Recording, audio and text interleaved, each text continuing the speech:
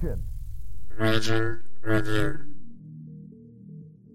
The Raging Cajuns will be a source of pride for this university, for the alumni, fans, and donors as we achieve success in the classroom, in the competitive arena, and in the community.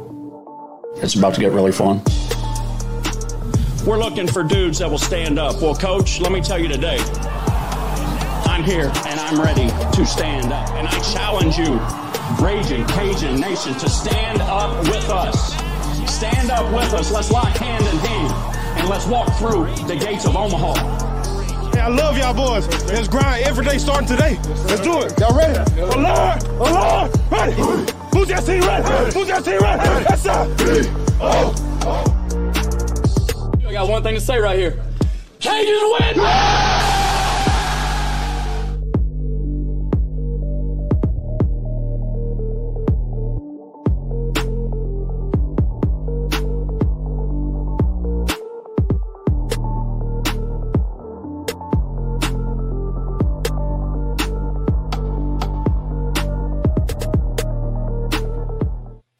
Ladies and gentlemen, children, babies, Cajun Nation, good evening. I'm Jerry. That's Nick.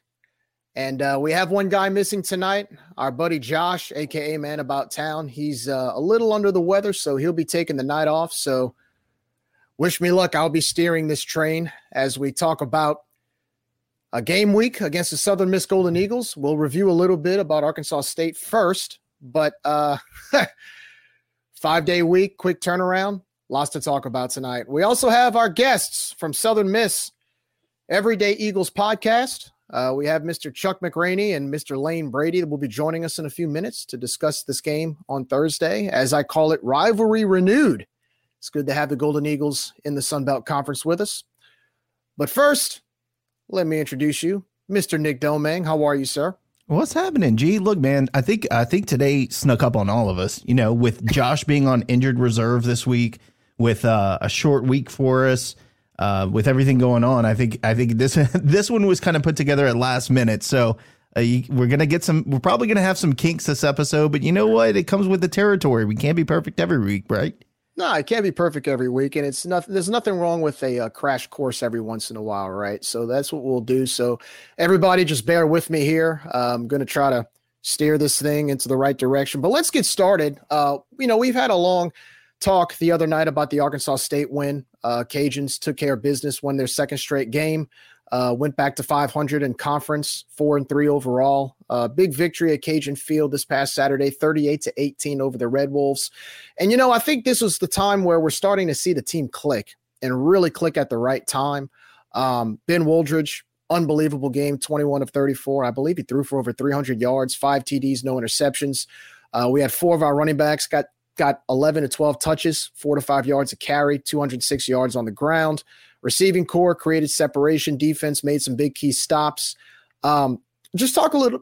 What did you think about the game Saturday, Nick? Like I said, I know we talked about it, but just to kind of put some closure to Arkansas State, I would say it's a pretty good setup for Thursday night. Wouldn't you agree?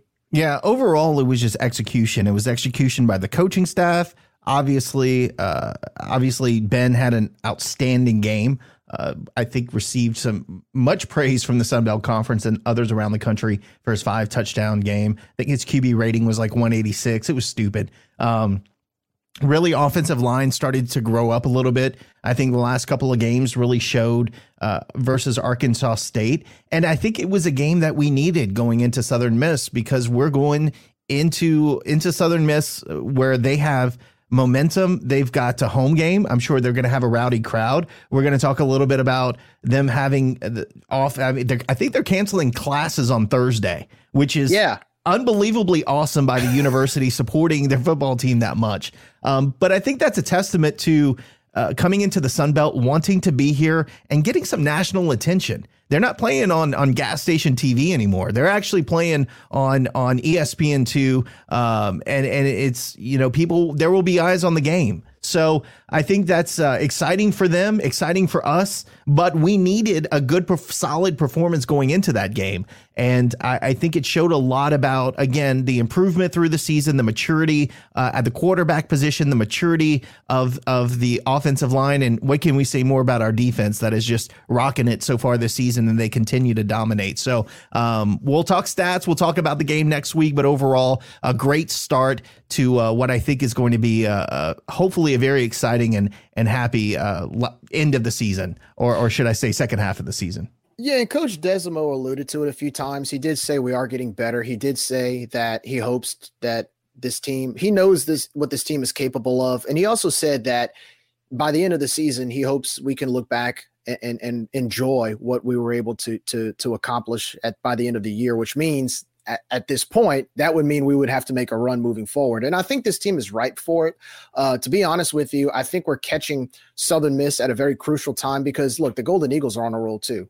2 straight wins, 2 come from behind wins, 1 on the road, 1 against Arkansas State. Will Hall's doing a fantastic job over there. As we know Coach Hall because he coached here for a year. He's got good experience, and he's, we'll talk with our friends from Everyday Eagles in a second, but he's somebody I think that can kind of bring Southern Miss back to that stature that they've known for so long. And so I think going into this game, we needed these last 2 games going into Southern Miss, especially with the short week, because we needed all the momentum we could get going to Hattiesburg. It's a road game. They're having a blackout. There's going to be a lot of people in the stands. And so I think that Arkansas State game solidified what we've been capable of all year. And just we played really good ball all 3 phases of the game. And so, I just figured we put an end to that. Again, Cajuns victorious over the Arkansas State Red Wolves 38-18. Again, 4-3 overall, 2-2 in conference. But now we look forward to Southern Miss on Thursday night, ESPN2, 6:30 Central Standard Time kickoff. Should be a lot of fun. So with that being said, we'd like to introduce you to Everyday Eagles podcast, fan podcast of Southern Miss. Here we have Chuck and Lane joining us tonight. Chuck, Lane, what's going on, guys? Thanks for joining us. What's up, guys? What's up? We're glad to be here. Thanks for having us. No, thank y'all for coming on. Lane, you had reached out to us, I believe, over the summer. Right before, I don't know if it was before or after USM officially joined the Sun Belt. I want to start off by asking you guys now, Southern Miss has been through trials and tribulations when it comes to conference realignment. It's safe to say that, you were in the Metro, you were an independent, you were in the Metro Conference back in the 80s in basketball. You joined Conference USA when it started, and you had a few teams that moved on. And I know I remember reading an article about, was it 5-10 years ago, about Southern Miss kind of missing the conference realignment talk, but I think it all came full circle. You're in the Sun Belt Conference now. You've joined a conference. I mean, look, this was a conference 10 years ago that a lot of people, schools or fans wanted to leave. And now when we have schools like Southern Miss, Marshall, JMU, and ODU wanting to be here, it means a lot to us, and it adds value to what our conference is about. Just talk a little bit about being members of the Sun Belt now, and what the fans, what was the fan reaction to that, as well as your departure from Conference USA. Well, I'm going to say that we are super excited to be part of the Sun Belt Conference. You said earlier, rivalry renewed, and that's a huge thing because there are so many schools that are within driving distance in the Sun Belt. When we used to play UTEP and FAU and FIU, and they were plane rides away. Now they're car rides away. So we are excited to have rivalries renewed, like you said earlier. Financially, it just made sense for Southern Miss. COVID was a beast to a lot of schools. A lot of schools lost money. We're saving money now because of travel and things like that. But you're right. I mean, especially baseball, coming in the Sun Belt Conference and baseball is huge. I mean, what can you say about Sun Belt baseball? I mean, like to me, it's parallel to that 3-letter SEC. I don't like to talk about them or give them praise, but SBC and SEC are right there in baseball, in my opinion. Yeah, I was ecstatic to hear it. It's been a long time coming. it's hard to get excited for, you know, Middle Tennessee State to come to town. You know what I'm saying? Like we had some fun rivalries originally in Conference USA, and then, you know, all our rivals bolted almost. You know, Memphis left, Tulane left, which, by the way, we beat Tulane earlier this year, and you would have thought, I mean, we were throwing a party here in Hattiesburg because we finally beat them again. That's the first time we beat them since they've left the conference in football, that is. And so just a lot of, you know, Cincinnati was in our conference at one point. You know, that burned me up watching them light it up in football. You know, we used to beat these dudes, and now here they are. You know, we saw the benefit a lot of these teams. UCF was in our conference back in the day. You know, we saw the benefit a lot of teams got from leaving our conference.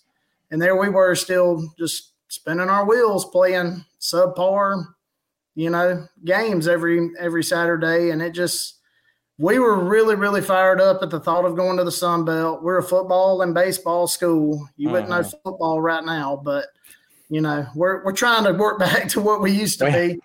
But baseball school, we are definitely a baseball school, which you guys know that. We've been rivals, I feel like, forever with y'all.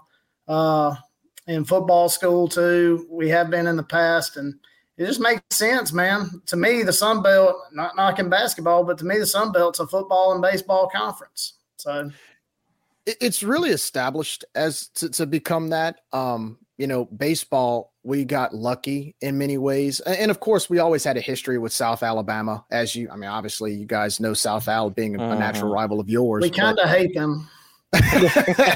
Well, it's funny because, you know, adding Coastal back in 2016, the day after they had won the national championship, adding Georgia Southern, adding Texas State, who was once in the Southland Conference, especially. So baseball, and then now we're adding Southern Miss and ODU, especially. I know you had some really tough matchups against ODU in Conference USA, but we're glad you brought it to us instead. You know, I kind of jumped the gun a little bit. I wanted to ask each of you, you know, you two doing a fan podcast like we do at Rage and Review, that means you guys are diehard Golden Eagle fans. Talk a little bit about your fandom. How did you become Southern Miss fans? What was it about the school that attracted you? Did you go to school there? Are you from Hattiesburg? Talk a little bit about your fandom. Go ahead, Chuck. Go first. Well, I'm from the big city of Purvis, Mississippi, which is about 10 miles south of Hattiesburg. So I went to Southern Miss, got an undergrad in psychology, a master's in social work, bleed black and gold. Some of my best memories are at Southern Miss. It was an easy choice, you know. Yeah, my dad he's a Southern Miss alum. My dad went to Southern Miss. I grew up in Laurel. It's about 30 minutes away from campus. My dad took me to Southern Miss's homecoming game when I was in the 4th grade, and I loved it. And then the next year, I loved it so much he bought season tickets the next year, and we had season tickets every year. I started going to baseball games. Was a diehard fan. I was a football player in high school. I wasn't quite big enough to play at the college level, but I did get the opportunity to be an equipment manager at Southern Miss, and I was an equipment manager throughout my time there. That would have been 2011 all the way through 2013. Oh, boy, I'm trying to remember this. It would have been something like that. So, anyway, I was there. He's great at math. Yeah.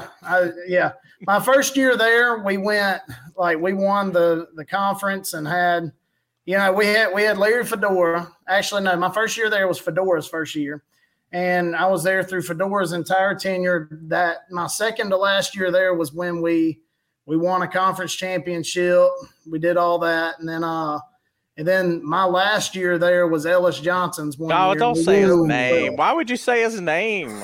I know. Ooh. I went to school there, went back and got my undergrad from there.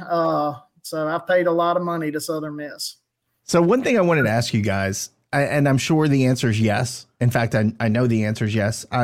Do you guys struggle with, and I'm going to back up a second, your fan engagement and the buy-in from the city of Hattiesburg is unbelievable. And it's something that I'm so jealous of, and I get pissed off when our fans don't show up to our games. And I'm like, if they can do it in Hattiesburg, Mississippi, why can't they do it here? But I know you guys face the same struggles as we do with the 2 SEC schools in your in your neck of the woods. We have one, and we've got the fans that will take baby pictures of their newborn in purple and puke, but then claim to be UL fans. And I'm sure you guys have that same problem. But what do you guys do? Like, I'm trying to understand what you guys do differently that gets the community involved with the program versus our casual fans that sometimes just don't show up for the games. I think it starts at the top. We just announced our 11th president, Dr. Joe Paul, who bleeds black and gold. Like you said earlier, he's canceling classes for the students to be able to come to the game or get prepared for the game. Education is important, and he says that, but so is engagement, and then Jeremy McClain, who's just a phenomenal athletic director, and his supporting staff. And then our coaches, man, are in the community. Scott Berry, if he sees you out in a restaurant, he'll stop and talk to you. Will Hall's the same way. I mean, these guys don't act like they're too good to sit down and have a meal with you or have a beer. Or like, these are good people that want to support Southern Miss, and I think that's part of it. I don't think none of us are where we want to be at Southern Miss either, but we're on the way. I really believe that. There's still a lot of State and Ole Miss shirts that make their way in the stadium, and I don't understand it. Dude, I got to tell you, I went to a baseball game there a couple years ago. I've been several times, but it was a midweek series, and I show up and they have some guy with a Southern Miss shirt on and an LSU cap, and I'm like, bruh. Yeah. That was probably I saw it in the regional. They were doing that in the regional. Like, what are you doing, bruh? Like, no. That's a big no for us. When you ask a person who's like, now, I'm not trying to, like, I've got a lot of friends who are fans of those other ones, but I mean, they know how I feel, so it is what it is. A lot of them will say, like, I went to Southern Miss, so I support them, but I grew up a fan of this school, and I don't really understand it. I don't get it. I think, you mentioned you guys have the same problem with it. I will mention this. There was a beautiful meshing of Southern Miss and Lafayette fans around the regional. I don't know if y'all remember that, but when we were hosting LSU, y'all's fan boards were all about Southern Miss, and we, in turn, shoot, man, I was watching y'all like, beat the Aggies, man, let's go. I was cheering for y'all. It was pretty cool. It was all over y'all's mutual hate of LSU, but we'll take it anyway. You can cheer for us because you hate the other team too. That's fine. Right. So, yeah. But we run into that same problem too. I think something that helps our fan base is we've got a lot of people who went to Southern Miss who still live close enough to Hattiesburg to come to games. Mm-hmm. And that's a pretty cool thing there too. There's a lot of, like, the Gulf Coast has a lot of Southern Miss people. The Hattiesburg area, Hattiesburg's a pretty decent sized city, and there's a lot of little outskirts from Hattiesburg, and most people that live in Hattiesburg went to Southern Miss. So the football attendance isn't where we want it to be right now. It actually came out after the first game of the season. Our head coach said he was disappointed in the crowd, like, and how many people showed up. That was met with some scrupiny, but he did say it.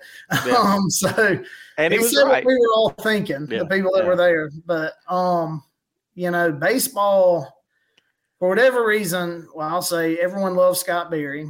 Everyone's all about Scott Berry, and he's earned that. He's a great coach and very personable guy. So I think our fan base, we pack out the Pete a lot faster than we pack out the Rock right now. Mm-hmm. Now, back it up to like early 2000s, the Rock was packed. We went through that skid where we had some bad losing seasons, and we're still recovering from that a little bit. So, it's funny because I grew up in New Orleans. So Southern Miss, especially when Tulane was in Conference USA, Southern Miss was the game circled on the Tulane calendar every year, especially when the Golden Eagles will go to the Superdome and play. And I just remember, and unfortunately as a Cajuns fan, it's kind of like the opposite. It's like a 180. So like recently we've experienced a lot of success. We've been in the top 25. We were kind of what Southern Miss was in the late 90s, right? Mm-hmm. Right. And it's reversed a little bit because I know you guys are kind of coming back on the up and up. Like you said, Lane, you had a few of those down years, but I remember the Jeff Bauer years, and I hated playing you guys because here we are trying to like survive as a football program. Here you are, you go play Nebraska, you go play Florida, you go beat Alabama, you go beat all these teams, and then here comes little old the Raging Cajuns, like, you know, with a 1-8 record coming to Hattiesburg, and we were just hoping to win the coin toss. And it was unbelievable because what was impressive about it was how a mid-major university like Southern Miss could be that dominant in football, especially when you're in a state with 2 SEC teams. You got LSU right down the road. That, you know, Auburn in Alabama. I mean, those 2 schools. And, you know, everybody talks about Brett Favre, and I'm sure you get tired of hearing it, right? I mean, I know Brett especially Favre, right now. Right. I didn't get tired of hearing it till a couple months ago. Yeah. Right. Well, yeah, right. But it's just, it gets, you know, everybody knows, when you say Southern Miss football, you think Brett Favre, but I think of Jeff Bauer. That was my childhood, and seeing some of the talent that came out of there. And so, you know, I was kind of wondering, you know, with that type of success that Southern Miss had in football during those years, and seeing what happened like during the Ellis Johnson years, and was Jay Hobson, I believe it was. Yeah, Jay Hobson Before Will. So, well, we had Ellis Johnson, then Todd Monken, who's the OC at Georgia right now. Yeah. Mm-hmm. And then we had Jay Hobson, and then we had when Jay Hobson left, we had 3 different head coaches in 1 year, 2 years ago. They were all interims. They were interims. Yeah, they were interims. So Jay got fired after week 1 against South Alabama, and then they promoted Scotty. What was his last name? Scotty Walden. Scotty Walden. They promoted him, and then but he was just the interim, and after a few weeks, he got hired at Austin Peay. So he left midseason, and then they promoted Tim Billings to the head coaching role. And so they went through 3 head coaches right before they hired Will Hall. I mean, it was a lot of turnover up at the top. We struggled a lot during that time. You know, Bauer, for whatever reason, they got rid of Bauer, and Larry Fedora came in, and Fedora took the program to heights that it had not seen in a while. Like that year we won the conference championship. We knocked out Houston and kept them from a BCS game. I've got the ring somewhere in the back. But we knocked them out. And it was just a huge thing. We were number 19 in the country. It was big. It was like unheard of territory for us. And then, you know, and then he leaves. We go 0-12, and then we hire Monken, and it's like a 2-year rebuild under Monken. And then he rebuilds it, and then he leaves. And then we bring in Hobson, and then we fired Hobson and went through multiple coaches, and now we're on to Will Hall. And we love Will Hall. I mean, Will Hall he's the man. We love him. And so hopefully, you know, I think Southern tried to find a second Bauer. They tried to find a guy who never would leave, who would just be a Southern Miss guy and just stay there forever, you know, and we might have that with Hall. I don't know. I don't mind being a stepping stone school. We were kind of a stepping stone school for Monken and for Fedora. I was fine with that, as we won a lot of games as a stepping stone school. So, you know, it just kind of it's had its ups and downs. We're happy with where we're at right now. Definitely could be better right now, but, you know, I think Hall's doing what he can with what he's got. Yeah, he's done a fantastic job. I wanted to say I remember watching that Houston Southern Miss championship game in 2011. I believe Casey Keenum was the quarterback. And believe it or not, if I'm not mistaken, if Houston would have won that game, they were going to the Sugar Bowl. I think that's where they were going, and you guys punched him in the mouth. I think Kevin Sumlin was the coach, wasn't he? He was. Kevin Sumlin was a coach. So and I was a ball boy on the sideline that night. So I might have saw you on TV then, man. Probably did. I was a little skinnier back then. And then after that, I believe Larry Fedora, he took the job in North Carolina after that. Right. Yes. Yeah. So that's kind of what I was alluding to. So you go from Bauer to Fedora, and then Ellis Johnson comes in, and all of it is just washed away in 1 year. How first of all, how did that happen? And the second question I have is, how have the fans, because Southern has a loyal fan base, how have the fans kind of rode that roller coaster ride over the last decade? Have people fallen off the bandwagon? Are they still riding tight? What's the vibe amongst the Southern Miss fan base right now, especially with Will Hall trying to kind of resurrect the program to what it was before? To answer the how did that happen, there was a change in a lot of cultural stuff back then. And there was a change in like the weight program. There was a change in just a lot of stuff. The coaching staff came in. We had an OC hired, and before the season started, he had to leave for medical issues or something. And so someone else got promoted to OC, and he's a good coach. Like, I'm not knocking them for it, but there were just some unforeseen circumstances, and then the season started. So keep in mind, when we knocked off Houston that year, we had an NFL quarterback. We had Austin Davis at quarterback. Now, he played in the NFL several years, and was a coach for a while. He's the one that went to Auburn and left after a few weeks. 2 weeks. It was kind of a crazy thing. But Austin Davis was our quarterback back when we were knocking people off like that. Jamie Collins was on that team. He's still playing in the league. So we had some really good players on that team. And then the next year, so week 1, all right, I'll put it this way. We had 3 different quarterbacks get hurt.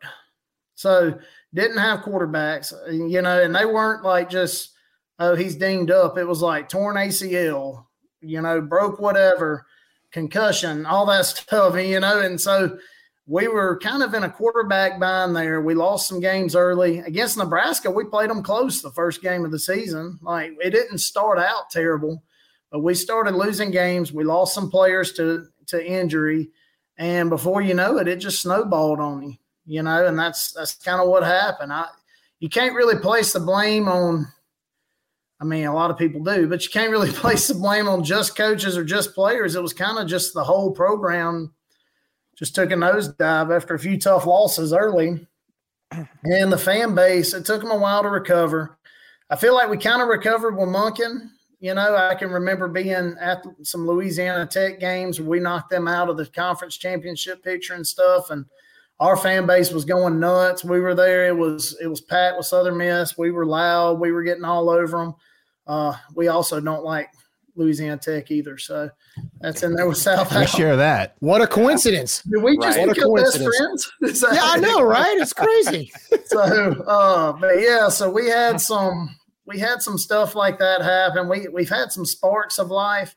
And then, as good as our fan base is at times, when you play in a conference that was subpar with bringing in good opponents, which Conference USA, it got to the point, Conference USA, our opponents weren't bringing out the crowd. I guess that's the best way to put it.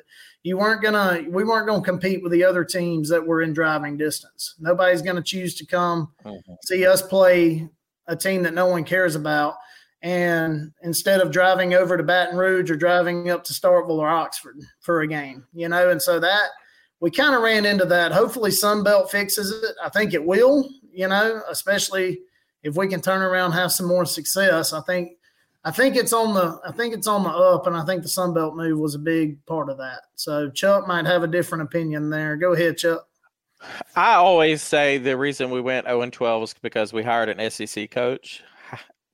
Have you ever noticed the SEC doesn't even do that? LSU goes and gets Brian Kelly from Notre Dame. They go get Kevin Sumlin from Houston. They don't even hire their own SEC. So I'm not just hating on SEC, but Lane's right. It was a perfect storm. I'll just leave it at that. I don't want to bash people. Bash away, man. We do it. It's still a sensitive subject. It is. We're still healing. If it's an SEC school, bash all you want. Away. So before I get to the next question, going back to Louisiana Tech hate and SEC hate, look, if you guys want to piss off a Louisiana Tech or LSU or SEC fan, call us Louisiana. If you want to piss us off, call us Lafayette. I'll just leave it at that. Before we turn it over to the game next week and where you guys stand in the belt and where we stand in the belt and talk about more current items, I want to give you guys a chance to ask us about our program, because of course you guys are our guests and we're asking you all these questions, but you guys are new as well to the Sun Belt. So I figured you might have something that you wanted to ask us about being in the Sun Belt or our program at all. Just open it up to you guys. Yeah, if you don't mind talking baseball for just a second. Somebody asked me the other day and I didn't know the answer. Where do they do the baseball championship or the conference tournament? Where is that held? So they signed the Sun Belt recently signed. I don't know if it's a 5-year agreement or so. It's going to be in Montgomery, in Alabama. It was originally, it used to be at different stadiums or different sites. But the Sun Belt, I think it was between Pensacola and Montgomery. And I think Pensacola had, they've got the Blue Wahoos playing there. And I think there was a schedule conflict. So they decided to go with Montgomery. So it's more of a central location. So they decided to just kind of stick with that. Now, after 5 years, I don't know where they're going to go after that, but right now it's in Montgomery. So it's a driving distance. I'm sure from Hattiesburg, it's about what, a 2.5 hour drive. Probably like about that. Probably yeah. That's one thing I'll say, like, for you guys being in the Sun Belt, like you talked about driving distance, you're 3.5 hours away from us. You're about another 3 or 4 hours away from Troy. You're maybe an hour and a half away from Mobile. Right. I mean, you're about 5 or 6 hours from Jonesboro. It's fantastic. I mean, it's really, I think Southern Miss of all teams when it comes to geography hit the jackpot, especially in the Sun Belt Western Division. Mm-hmm. And I was going to say it helps with recruiting as well for every sport. That includes baseball too. Absolutely. But the short answer is Montgomery. Yeah. Well, if everything works out, we live in a Walgreens world. What is Southern Miss going to have to do to win against y'all on Thursday night? Pray for a miracle. Okay. Jerry, we walked into that, didn't we, Chuck? Yeah. All right. No, look, and we'll get into detail, I'm sure, Jerry and I, in a second more. But big picture, what I think you guys are going to have to do is have good quarterback play, because I think we're matched up well both defensively. I think both of our defenses are elite, not just in the G5, but I think in all of FBS football. It'll be which team can move the ball downfield. And again, we'll talk about it in a little bit. I think you guys may have an issue at quarterback with a turnover issue.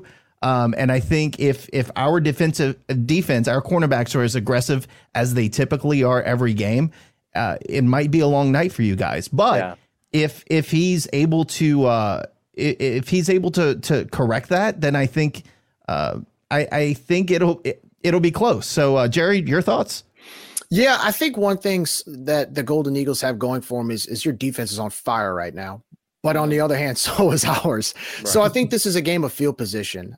Special teams, I think, is going to play a big role.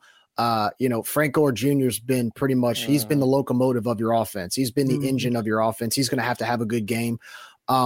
And also, too, for us, and this happened in Monroe. I mean, you want to talk about forgetting a memory, us losing to ULM a few weeks ago, we had some bad turnovers in ULM territory, or in our own territory, which gave ULM the ball inside the red zone. Cannot do that on Thursday night against Southern Miss. Cannot do that, especially being on the road. So really a lot of it is, if you force us to make mistakes offensively, if your defense is able to keep us off the field, and if Frank Gore Jr. has a good game, and if your quarterback play is good, because look, I watched your highlights against Tulane, and one thing I noticed that was very unusual for Southern's offense is you threw the ball very, very well that night. It was one of those games where you're looking, and I'm sure you guys were looking, going, "Wait a minute, where has this been?" Right? Because you rely a lot on the run game too.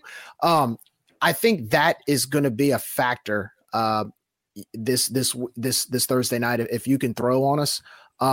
But really, it's kind of like, Nick, I don't know about you, but I kind of think like it's like the Marshall game when we played Marshall a few weeks ago. It's really going to be about field position and who can play the better defense.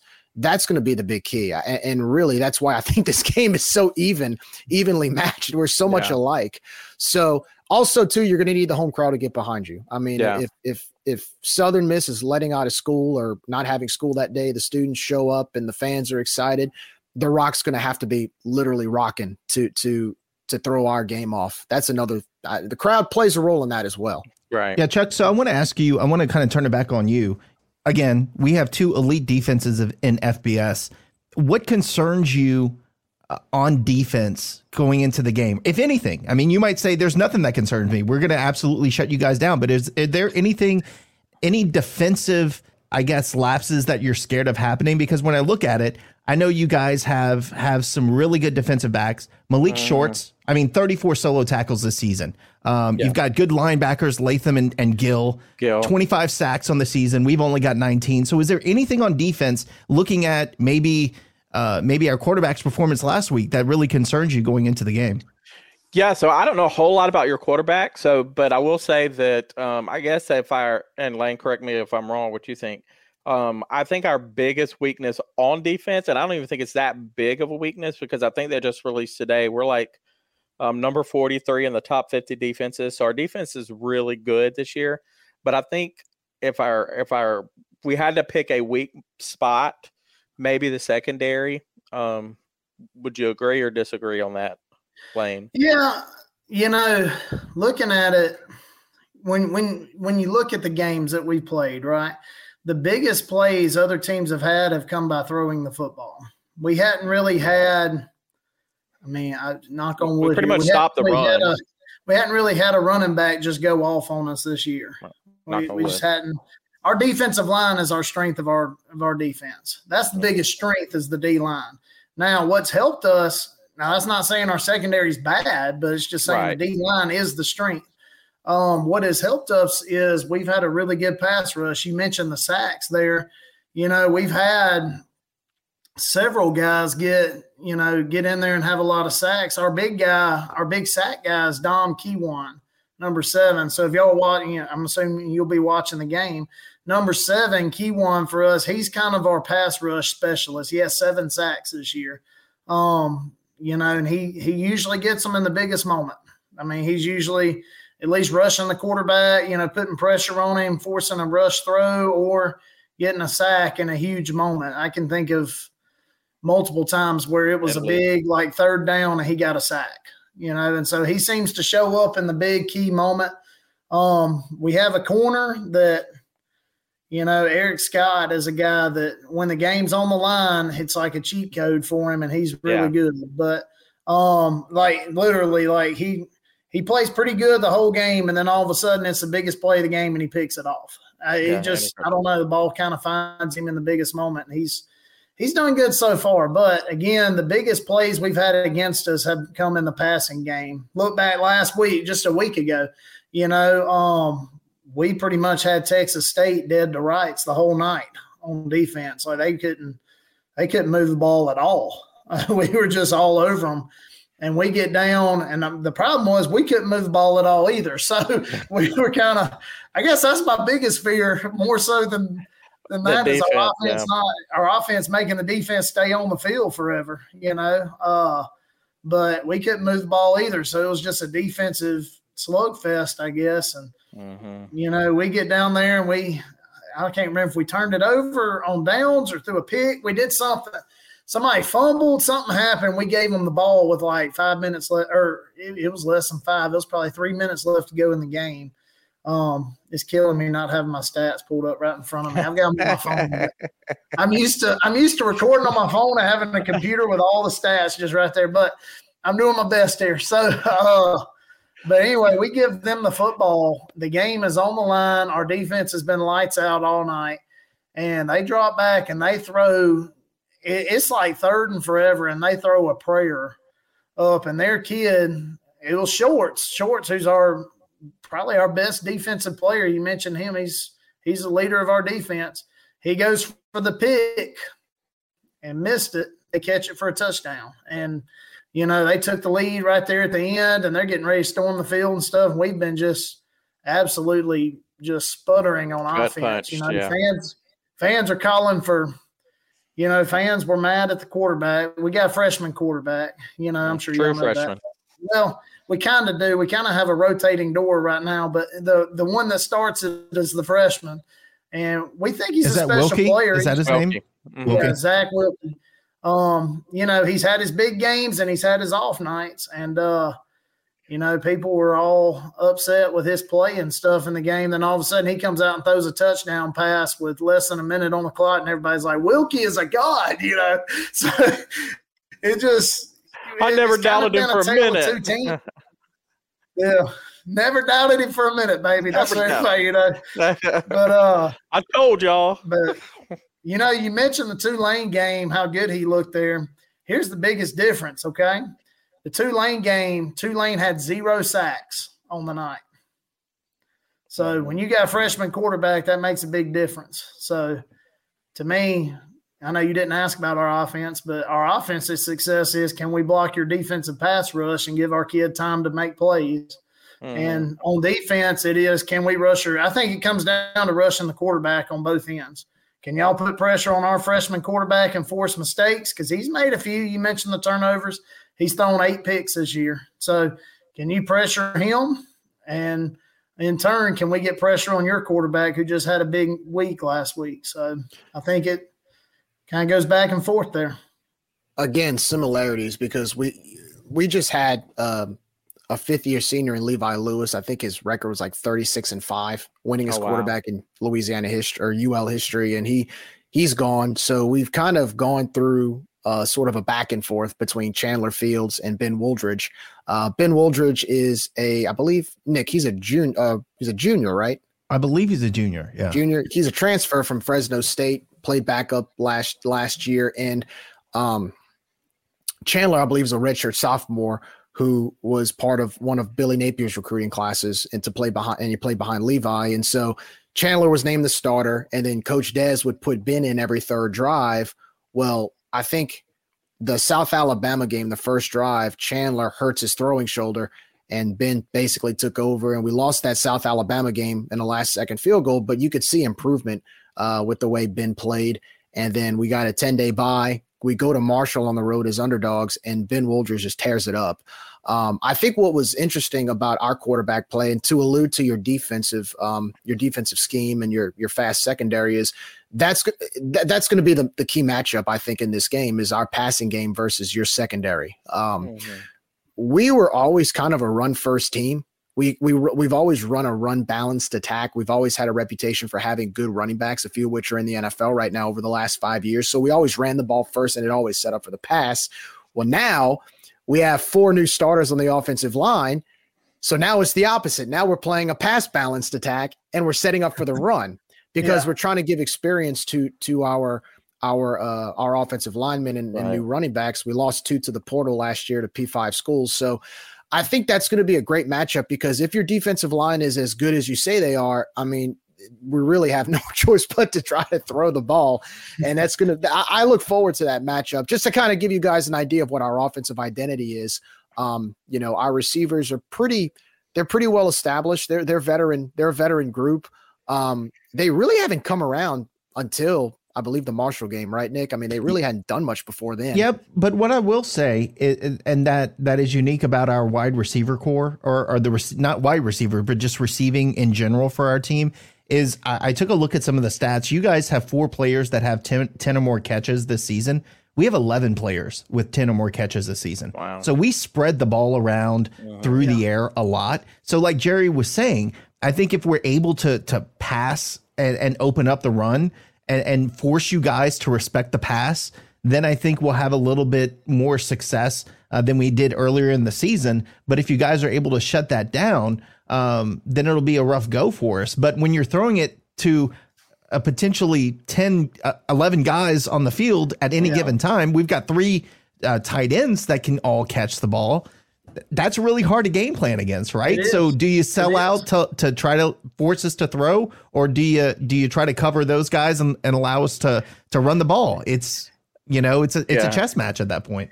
Lane will tell you, I think that tight ends are the most underutilized player on the field. Throw to the damn tight end. I wish Josh were here right now. Josh is listening. He's about to comment right now. It's coming. Like, there's tight end fans, and then there's Chuck. Chuck is a tight end fanatic. We do a section on our show where you pick a player of the game, and if a tight end had over 1 catch, Chuck is picking him for his player of the game every time. I mean, we got some good tight ends. I'm just saying. So, and you mentioned your offensive identity. Ours has been Frank Gore, and that name sounds familiar because his daddy is the Frank Gore. Right.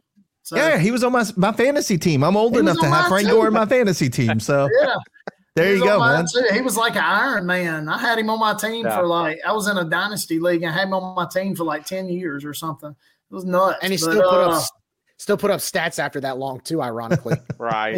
Yeah, no doubt. No doubt. He was a stud. And so we got Frank Gore, obviously, and he'll play running back, and he plays quarterback some too now, and he can throw. It's called a super back. We do that where we stick our running back at quarterback, but he was a quarterback in high school, so he can throw enough to hurt you. Obviously, it's not quite like having your normal quarterback in there, but we will put him in there some as a super back. Is what we call it. I think half of Cajun Nation wanted to send the guy flowers after what he did against Louisiana Tech last year on their senior night. That we all turned into Southern Miss fans that night. It was a thing of beauty watching him just go up and down the field and just dominate that team. That had to have been the performance of the year in my book. For sure. Do that. Those are good. So one question I want to ask you guys, kind of staying in line with offense, because you guys turn the page on that. I noticed one stat that stood out to me was red zone touchdowns. You guys are 7 for 20 in touchdowns in the red zone. So it's but when I look at the other stats, when I look at rushing yards gained, you guys have 1,055 on the season. You guys have 1,400 passing yards on the season, but you can't seem to punch it in. Is it? Do you think it's a play calling issue? Is it a personnel issue? Why do you think you guys struggle so much in the red zone this season? Play calling. You want to take it or you want me to? Play calling all the way. I said play calling all the way. I mean, what was that? Was it the Liberty game? We were on the goal line and they ran it up the middle 3 times. Like same play 3 times and it didn't work. But Lane is offensive coordinator by trade, so I'll let him answer. There we go. Question. Put some pressure on me, Chuck. Thanks, buddy. I'll say this: we have really 2 big receivers in Caston and Brownlee, and then we got Gore.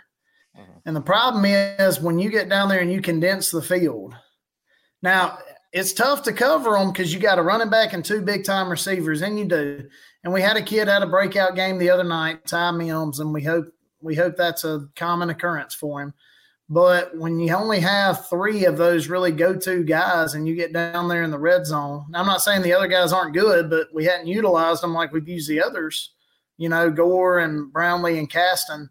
When you get down there in the red zone and all of a sudden you're in tight quarters, it gets a little bit tougher, to fit it to those guys. And, for whatever reason, we just hadn't. We've had – let's see, we've thrown interceptions down there. We fumbled down there. We've tried to score down there and just been kept out for whatever reason. We've done different things down. We tried a lot of different stuff and it hadn't worked out at times down there. But now that you put the stat on it, that is a pretty bad stat for us there. Yeah.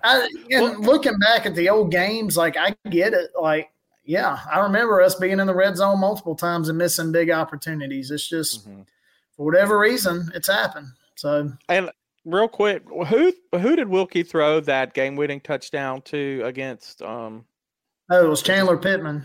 Chandler Pittman, who's a running back, and he was at wide receiver slot. So I think they're trying some new things. Well, Chandler, he's kind of a hybrid guy. He was a quarterback in high school. We played him at running back at one point. He's a receiver too. On the roster, I think he's listed as a receiver. He's played a little bit of everything. He's a Swiss Army knife kind of guy. On the roster, he's listed as a running back. I just looked it up. Oh, I got you. But he's been hurt, though. So he's been out a pretty good bit. And he just came back a couple weeks ago, and he had a big play. But, yeah. I find that Will Hall has done a really good job. He's really experimented offensively. Like you talk about playing Frank Gore at quarterback, and he's kind of run different types of formations. He's not afraid to put in another quarterback if he has to. Right. What is the offensive identity as a whole? And what do you, Lane, you're an OC. What do you guys think about that? And does it help? Does it hurt? Because sometimes obviously, as you know, if you start playing crazy personnel, it can backfire, but at the same time, it seems like Will Hall is sort of a mad scientist in his own way too, because what he does, it works. Yeah. He's like the opposite mad scientist of Mike Leach. He's like the running version of Mike Leach. That's what he does. Like, he experiments with ways to run the ball. Our offensive identity, to me, obviously Gore is probably our biggest. He's our workhorse on offense. So we find ways to get him the football. So he is one. Jason Brownlee, to me, is probably the biggest big play guy we got. So Jacarius Caston is a receiver that's taking advantage of a lot of attention being on Brownlee. And he's kind of, in fantasy football where you draft the receiver, like you draft the receiver that's on the team that just got the stud because you assume he's about to get some matchup nightmares. That's what Caston's done.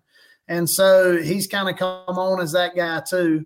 And so basically our identity to this point has been this. We had quarterback competition to start the season and a guy broke his arm in the quarterback competition against Tulane. So the freshman ended up with a little more pressure than what he probably anticipated when he got there.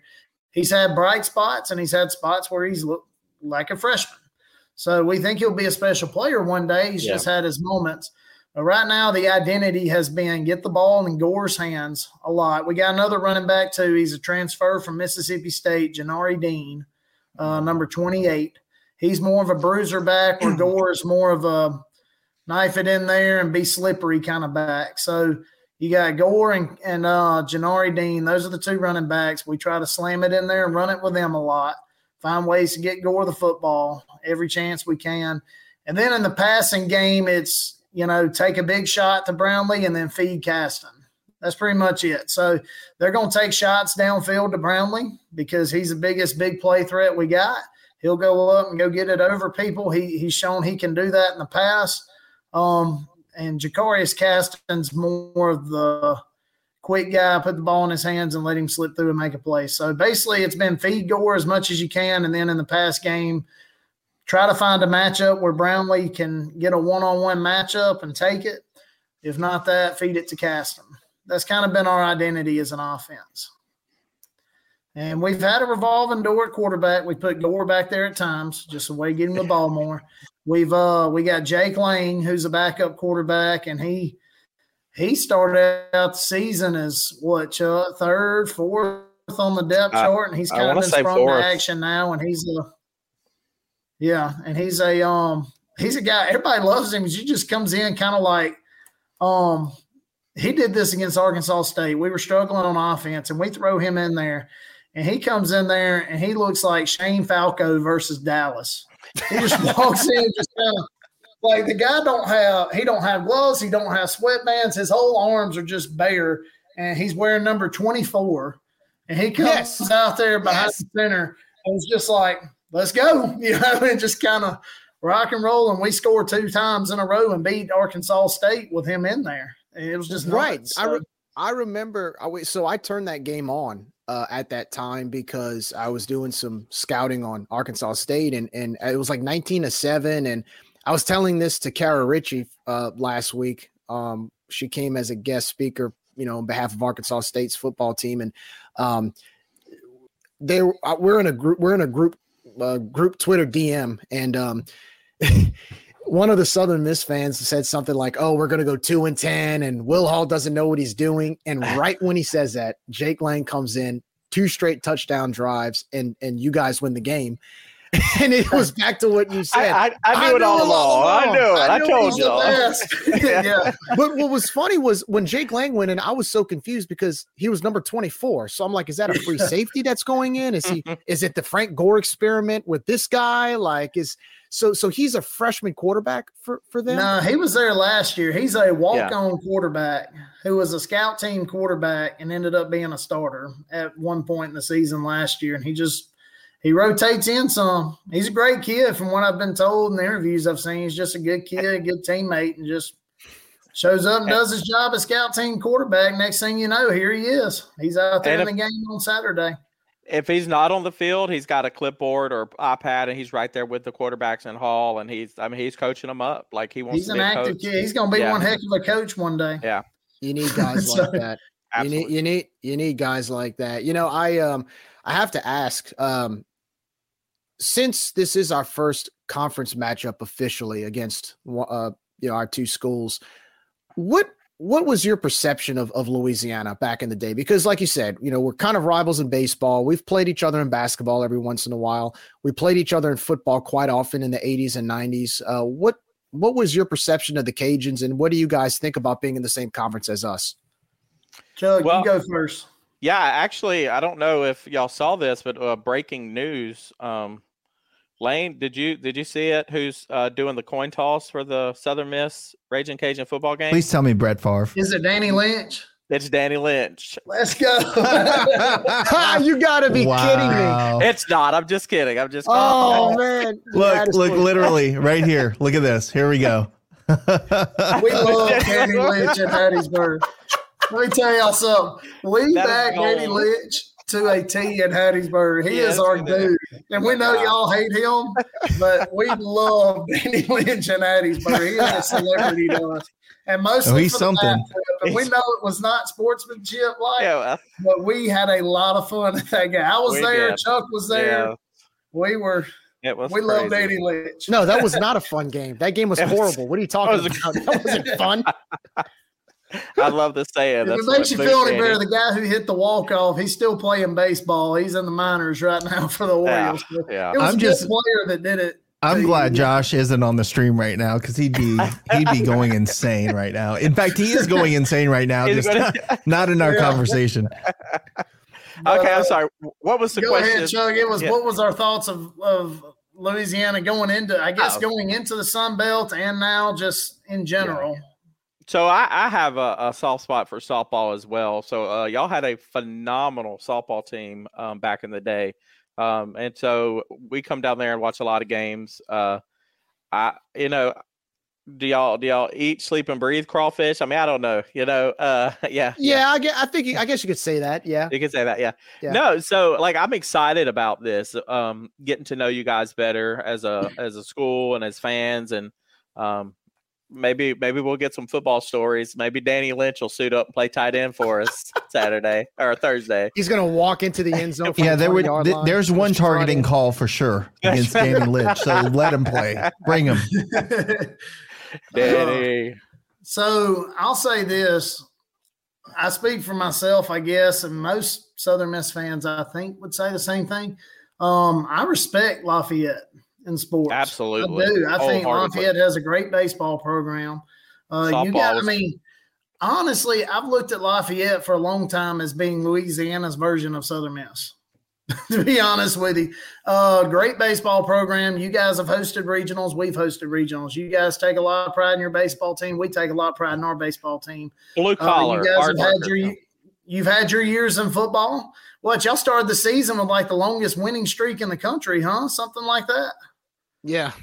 We were at 15 games, and then of course Rice had to ruin it for us, and then we got into a losing streak. But that's in the past. It's over. Yeah, it's in the past. We'll move on. I feel like we need to unpack that later off air. But yeah. So you guys have had your years in football. You're consistently good in baseball. You've had your years in football. We've obviously had a heated rivalry. Danny kind of threw a whole bunch of gas on that fire that night, which, for the record, it did look like your kid threw at our kid before. Now, we can do this whatever. Our kid couldn't hit the side of a barn, bro. No, that wasn't on purpose. He wasn't aiming. He couldn't. Come on, man. He walked like 14 guys in a row. We're not going to get into this. I was going to say. I'll say this. He's not here anymore. Just to let you know, so you don't have to worry about it. Yeah. Regardless, we backed Danny on it. We probably shouldn't have, but we did because it was just I don't know. But anyway, moving on. We'll get past that. But you guys, we respect the heck out of y'all in sports. At least I do. I think, we obviously had a heated rivalry with Louisiana Tech. I view us as being us with you guys. I view it as being a really big rivalry in the Sun Belt. I think it will be.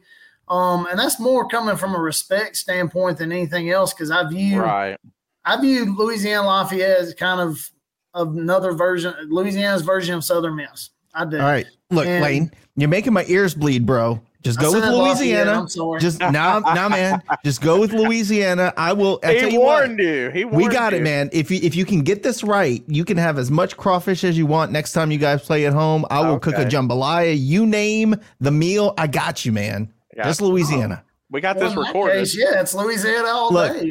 As you can see, our fans are losing their crap right now. So we're just Louisiana. I didn't know there was crawfish and stuff on the line here. My bad, man. Come on, Lane. Here. Let me get down back see us in. big guys. We try. I can see us in Louisiana having a fantastic rivalry in the Sun Belt. There you go, man. Happening. Perfect. I think it's just a close drive. I think it's two competitive teams. I think we're both good in the same sports.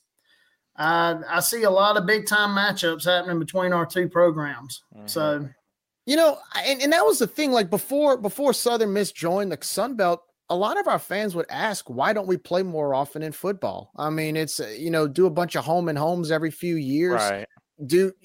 Even if it's not every year, maybe every 4 to 5 years, home and home, or maybe 2 home and homes. I always kind of wondered that, but now it's almost to the point where now we're in the same division. I mean, it's every year.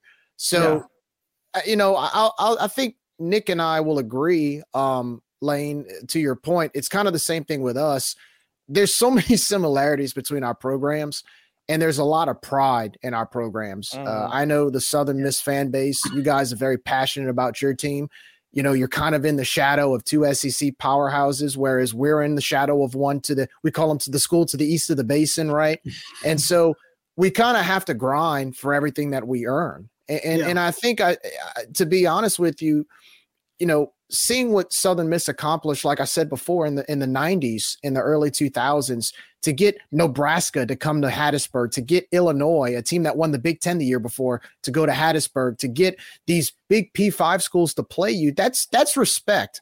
That's respect. And not only play you, but lose to you. Like, you beat a lot of those schools. And so that to see that model come to fruition, and to see the fact that you want to be in our conference. I mean, again, Nick, I mean, for how long did Cajun fans want to get the heck out of the Sun Belt?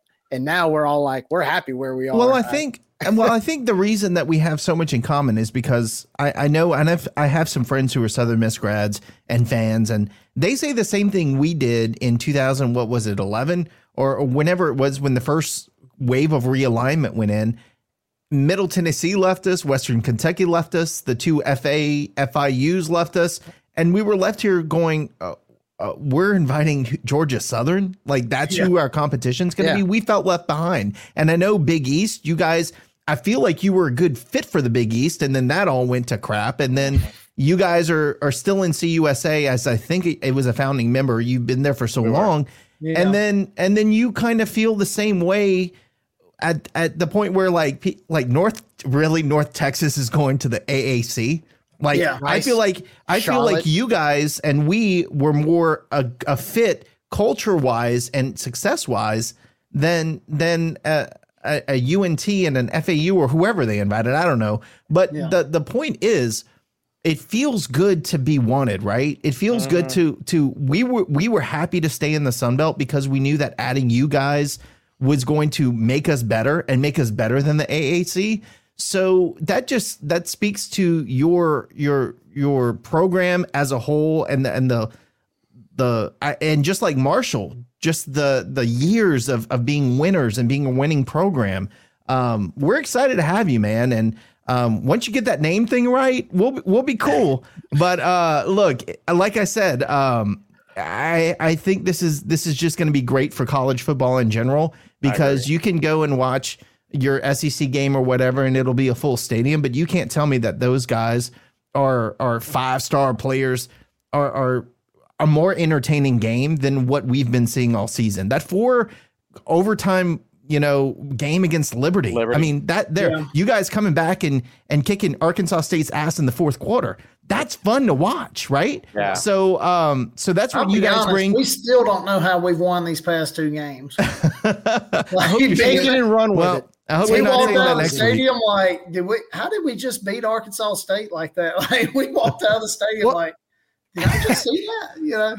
And it's interesting because 10 years ago, let's be real, right? And I don't want to put words in your mouth when I say this, but when you look at where Conference USA was with Houston, Cincinnati, Tulsa, and now you look at where they've gone. Ballots on the right. Sorry. It's so interesting. It's interesting to us because, 10, 15 years ago, if somebody brought up to you, hey, do you want to go to the Sun Belt? You probably would have laughed at them like, what? Sun Belt? Yeah. And now, like, you want to be here. And it just goes to show you the perception of our conference and the fact that you want to be associated with us. And what's interesting is it's kind of, I don't know if you want to call it karma, but look at the way Conference USA's turned out. They just added Kennesaw State. Like, who? And I know who they are for the baseball team, but really, is that's how you're going to try to survive?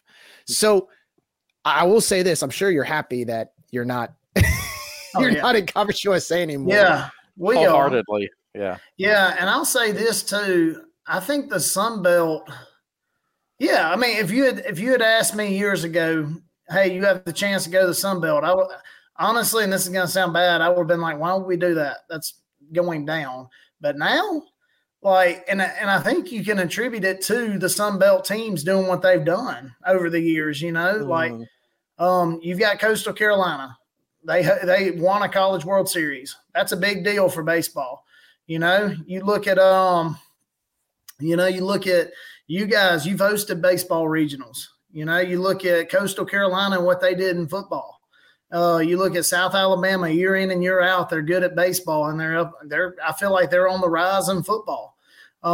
So you look at a lot of these schools and heck, you guys had the longest winning streak in the country at one point in football. Like the Sun Belt has done this really. And I think Sun Belt leadership has been good. I think the Sun Belt's made great moves and added programs that were on the rise, and the Sun Belt was able to see that before it happened.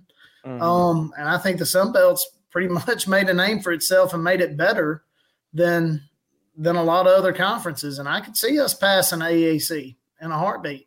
I hope we do. I'm mad at the AAC still. So, we're not really. We're thankful. We're thankful now. Well, at first we were angry, but then now we look at who they added and we're like, no, we're fine. Go. Right, please. Because really what the Sun Belt did, and credit to Carl Benson, the former commissioner, and now Keith Gill, is he went after tradition. He didn't go after markets, right? Hattiesburg, Lafayette, Boone, North Carolina, Conway, South Carolina. We're not Dallas. We're not Houston. We're not Phoenix. We're not Miami. We're not Charlotte. Right. But what we do have is tradition, and we have a loyal fan base. You go look at a Rice game, no offense to any of those schools, but you look at a Rice game, you look at the attendance at a Charlotte game, you look at the attendance of an FAU game, there's nothing there. Even Tulane up until this year, until they got into the top 25, really didn't draw. And I think that's one thing that the Sun Belt has done is instead of going after these, it's almost like there's a running joke within the Sun Belt fan bases is basically if you have a college in a city that has international flights, the AAC is going to invite you. But overall, I mean, who really produces the better product? Right. I mean, would you rather watch UTEP play, or I'm sorry, would you rather watch North Texas play Charlotte, or would you rather watch maybe Southern Miss versus App State? Right. That's the model the Sun Belt went after. Too, and I think thankfully there's kind of been a culture shift too. Like you look at, College Game Day is going to be at Jackson State University Saturday in Jackson, Mississippi. Saw that. Yeah, they're starting to realize that, that non-SEC schools have talent, they have position players, and they have fans, and they have all this tradition. So I think it's kind of been a culture shift too, and I think I can't think of a single bad SBC school right now. Like I honestly can't. Like I think we're all building a program or rebuilding a program, but COVID Carolina is a fraud. But we'll leave it at that. See, they're new to us, so we're learning. Oh, you'll learn fast. Don't worry. Yeah. After you hear our fan base talk about them, you'll learn. Okay. We're still. You talk about still being sour about certain games. We're still sour. They canceled on us in that 2020 championship game after our team had already traveled and flown to South Carolina, by the way. We were at the hotel. I had no idea about any of this. Yeah. When they told us You'll learn. We'll talk about it enough. You'll hear. Yeah, we'll talk about it enough. It's kind of a running joke, but no, to your point, we do have a lot of proud tradition that's been fairly new. And, one thing that you'll notice once you start playing these teams is you'll find some natural rivalries being built up. You already said you hate South Alabama. You've already said we've become a rival in many ways. Look out for ULM, Arkansas State, Troy, right? Because I know Southern Miss has always played those teams non-conference, but now you're playing against those teams for something, right? You're playing against us for like this Thursday night game. You're playing for something. It's not just pride, but a chance, that's a Sun Belt game. So it's, I know back in the day, Tulane was the Louisiana school or Louisiana Tech, but I guess you're going to have to settle for us now, right? Yeah. La Tech is so mad we joined the SBC also because they left and come to Conference USA. And during the baseball tournament, they were just like, I can't believe y'all are going to the Sun Belt. I cannot believe y'all are doing that. So let's just take a second to recognize Jerry's video of their athletic director a couple years ago getting on a Zoom call saying, people like Lafayette, this is why we hate why people call us that, by the way. People like Lafayette should pay a premium to come to Conference USA. We would never step down and go to the Sun Belt. Yeah, that guy's like a janitor at Vandy now. So congratulations on that, bro. I heard that quote. Yeah, I heard that like back when the realignment stuff was happening. I think you posted it. So I'm pretty sure I follow you guys on Twitter now. So definitely I followed y'all back during when y'all said the first positive thing about us during the regional. I was like, hey, conference mates, let's go. And I followed you guys. So I think you posted something about it and I saw it. Yeah. So we post it as much as possible to this day because it's ironic. The conversation on that was our athletic director had stated, because this was right in the heart of the COVID pandemic when everything was canceled. He basically said, let's find a way in the future for whether it more of a regional conference, whether it's Conference USA, the Sun Belt, combining some of these conferences to save money on travel costs. Mm-hmm. And so they bring it up to the Louisiana Tech athletic director, and he said, well, there has been no talks. And he said, if I were in Lafayette's position, I would try to find a way to move up to a level like Conference USA. And he said, what they need to understand is none of us are interested in joining the Sun Belt, but in order to be in Conference USA with us, you have to pay a premium. And less than 1 year later, 3 Conference USA schools, including you, left to go to the Sun Belt. Yeah. And now Louisiana Tech, they burned so many bridges with those comments that, nobody in the Sun Belt wants them anymore. Yeah. And they'll be playing against Kennesaw State. Right. We did not share the same sentiment they did. We were like, please take us. Get us out of this mess we're in right now, please. You can be our stepdad, whatever. Just let us in. Yeah, like insult us, whatever. Just get us out of what we're in and get us in something better, and we will be fine. I will gladly take a weekend series versus Louisiana.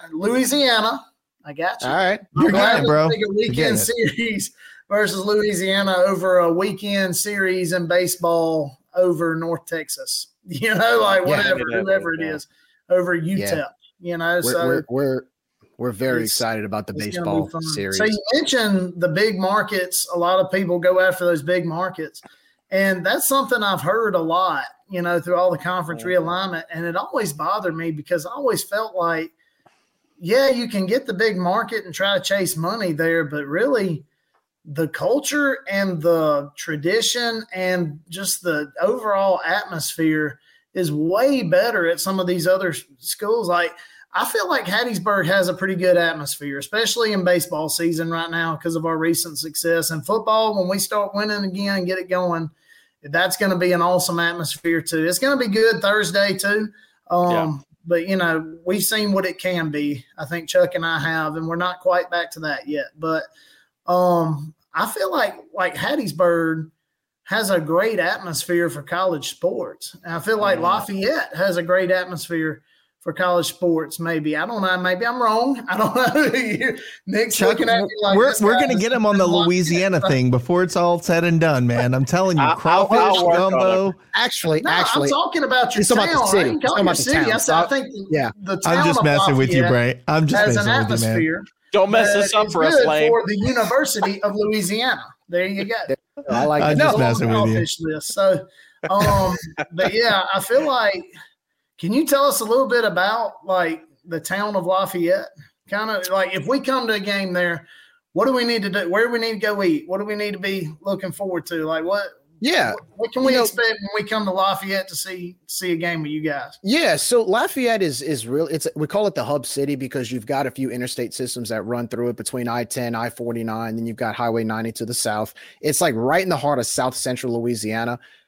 We're right in the middle of what is called the region of Acadiana, which is the land of the Acadians. Basically, we're right in the heart of Cajun country. So you're going to get the Cajun culture firsthand the second you arrive in the town. As far as stuff to do, I mean, it's kind of like a big city, but it's all with the small town mentality or small town feel, small town vibe. There's a lot of stuff to do around here that, if you have a wife and kid, your wife and kids, and you want to bring the family to the park or you want to go to a festival, there's always a festival going on. You can go find certain music scenes at night, go get some good live music, maybe some good Zydeco music.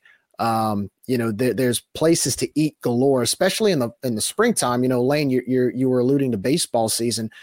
You're going to find some good places to get some good solid boiled crawfish. I mean, after that's actually something my family and I like to do after some of the UL baseball games. We'll go get some boiled crawfish somewhere close by. And it's funny because on our news stations, you know how they show like the tickers of the weather and stuff. Well, in Lafayette, on a few of our news stations, they'll show the tickers of the prices of crawfish around town. Who's got the best prices of crawfish? I love that. That's one thing that we have is, I mean, anytime you want Cajun food, there's a lot of good local spots to get some good solid plate lunches, some good solid Cajun food, kind of like you guys have with those fish camps. I know in Mississippi you're known for those delicious. I love fried catfish. So I mean, Mississippi's got a lot of those fish camps. It's very similar to here.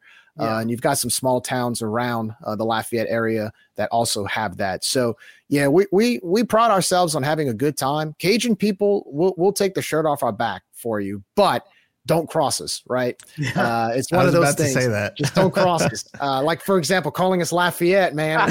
We might be giving you that dead crawfish, man. It might be with the least amount of meat on it, Yeah. But, yeah, and I was going to say the limp tail ones. Yeah, the one was like the peel. Yeah. No, I was going to say, because I have a pretty unique perspective that I lived my entire life in Lafayette. Now I'm in Houston, Texas. But look, it's the culture. I mean, you can say there's culture in New Orleans, yes, but number two would be us. As far as in the South, the culture is amazing. The food, people from New Orleans take bus tours to Lafayette to eat our food. That's how good it is. Wow. So I would say when you come, go on like a 2-week alcohol free zone, because your liver will get pickled when you're in Lafayette. And you also probably gain 15 pounds if you spend a couple days there. I'll go back to, we used to have a professional hockey team back years and years ago. We'd draw like 13,000 fans a game. It was absolutely insane. But most of those minor league hockey players ended up marrying a Cajun woman and living in Lafayette. So it's a place to love. They're still there. Just again, prepare your liver and your stomach, because it's going to be a fun time for you when you come visit. And one other thing too, I wanted, again, I'm from New Orleans originally, but I got family from around here. My last name is Hebert, so of course I'm, Cajun as well. But New Orleans and Lafayette, people like to kind of lump them together. They're actually culturally pretty different. New Orleans is more Creole based. It's more of a European culture, or more of a French European culture. Here, it's strictly like Cajun, Canadian, culture, where the food's a little bit different. We always joke in Acadiana, you do not put tomatoes in gumbo. That's one thing we do not do. Whereas in New Orleans, the Creole base, you put tomatoes in gumbo, and you put other things in gumbo that you don't. So the certain recipes of food, they're similar, but they're different at the same time. So, I just want to let you guys know, like, if you come to Lafayette, don't expect the New Orleans style tourist feel, the vibe. It's a different vibe between the two cities, but either way, you're going to have a good time. Either way. Can't wait. But I tell you now that we know, if we feed you guys crawfish, you got to show us around at some good fish camps down in Mississippi. Oh, 100%. There's some good ones. Hey, I've had my share down there. There was Purvis is like the capital of. We are. Where is? Where is Chuck that? lives by catfish camps. I do. So Purvis is literally about 10, 15 miles south of Hattiesburg. Okay. So it's about a 15-minute drive maybe. But LT's Fish House in Purvis, if you're ever in this area, try it. Absolutely. Tell them Chuck sent you. They'll hook you up. See, you're a regular down there. I am. Well, I am. And Keg and Barrel in Hattiesburg, too. If you ever come to Hattiesburg, go to Keg and Barrel downtown. Best place in Hattiesburg, hands down. Does Hattiesburg have? I know it's more of a college town in many ways, but I also know that it's a pretty good sized town outside of the school. What is as far as not just the campus life, but the nightlife, the scene in Hattiesburg from a cultural standpoint? What is it? What's it like? So Keg and Barrel are two Purvis Bulldogs, Purvis Tornadoes, man. The nightlife, there's Brewski's. It's probably the best bar / place for live music, or Keg and Barrel does a lot of live music. You're going to be around a lot of college kids if you go to Brewski's. So Brewski's is the college place. I learned that. Where the college kids go, yeah. So other than that, I've been there a couple times, but I always felt like the old guy. So I don't. You are the old guy. You are the old guy. But yeah, our age, we go to Keg and Barrel. That's the place, in my opinion. And there's a lot of other good places too. Pier 98 down 98, Highway 98. Ed's Burger Joint is owned by Robert St. John, who y'all may know, who's a New Orleans chef. He owns, he owns a lot of restaurants. He has Ed's, and he has Tabella and Crescent City Grill. That's a great place to eat. Mahogany Bar. Yeah, he owns all those. My personal favorite, Sully's Steakhouse. Sully's is bomb. It's a good one. It's where I go anytime I get to select a restaurant. Which, if you're married, that happens every once in a while. My birthday, it's nice. I believe. Funny you mentioned that, Lane. I think we went. So the last time the Cajuns played Southern Miss was in 2008, and I believe that's where we went to eat after the game. Okay. And it was delicious. But yeah, so would you guys say, and I know I might get a little bias here when I ask you this, or from you, but would you say it's a better college town than Oxford and Starkville? Oh, 100%. Like it's even USA Today says that. It's not even just that. I'll put it this way: it's a lot more laid back than Oxford, because I've been to Oxford several times, and I mean there's a lot to do in Oxford, and there's a whole lot more nightlife in Oxford. I mean, they're one of the top party schools in the country for a reason. And Oxford's a fun place to go hang out. Like my wife and I, we went up there for the baseball regional. We enjoyed it. We went around the square and shopped and stuff. Oxford's a pretty fun little college town. Starkville to me is so spread out. It's kind of hard to like. Hattiesburg's pretty much. There's obviously you've got to turn off the road to go places, but there's one main street that basically takes you through most of Hattiesburg, through right down the pipe through Hattiesburg. And I'll put it this way. It's big enough that it's a college town with a lot of people, and it feels small enough that you don't feel like you're going all over the place to get from one place. Not a Houston. Yeah. Right. I will say I saw Jimmy Buffett perform there one time a couple years ago. He went to Southern Miss. Yeah, it was pretty fun. I got to meet him. Cool guy. Yeah. No, that's fantastic. He hadn't done any felonies, so that's a graduate we could talk about right now. He hadn't done any fraudulent stuff right now that we know of. Ray Guy's got a clean record too. So he does. He does. So guys, thank you so much for coming on and spending some time with us. And we're glad that we could give you guys some good content as well for Everyday Absolutely. Eagles. But let's get some final thoughts. Just kind of before we close it out, don't want to keep you too much longer, but what are your predictions for this game on Thursday night? What do you see happening between the Cajuns and the Golden Eagles? And look, free thoughts, free think. Well, I'm going to say I think it comes down to special teams. I think it's going to be a field goal separates us, especially the last two games. We won by 1 point, and then the last game we won by, was it 6? I don't even remember. But I think either way, your side or our side, I think it's decided by a field goal, truthfully.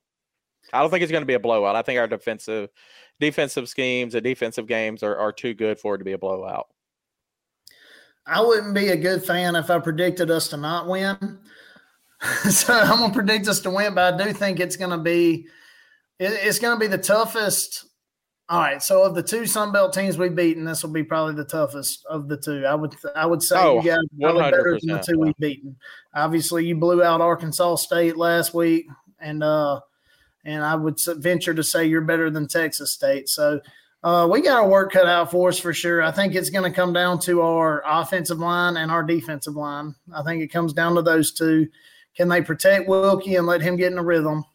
Can they open up run lanes for Frank Gore to control the football game on the ground? And can our D-line get a good enough pass rush to force your quarterback to make some mistakes? And can they force you to be one-dimensional?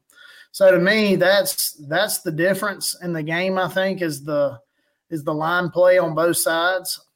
So I think it's going to be a tough game for us. I do.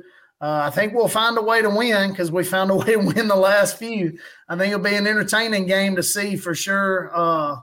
We're proud of our team. We're proud of what they've done the past few weeks and the fight they've showed. We've got some fighters that wear black and gold for Southern Miss. We do. And, Will said it best the other day. He said, we're not a very pretty football team right now. That's what Will Hall said in a post-game interview. He was like, and I mean, this is from the man himself, Will Hall, and he said, look, we're not at a spot in our program where we're a pretty football team, but we are going to find a way to get culture wins where just our tough kids are going to be tough, hard-nosed kids that keep grinding and find a way to win some games. And so I think that's what happens. I think it's a tough game. I certainly hope our fan base shows up for a Thursday night ESPN game. It's a great opportunity for us to really, I guess, get, show that we're here. We're here in the Sun Belt. Right. We're here. Our fan support's there. I saw some pictures from opening weekend in the Sun Belt and saw like Marshall and App State and all them, and they were packed. And I was jealous.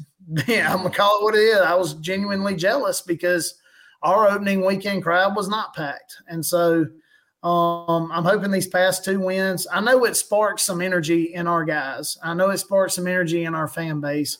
I just hope it shows up in the stands on Thursday. Hey, I want to change my answer if that's okay.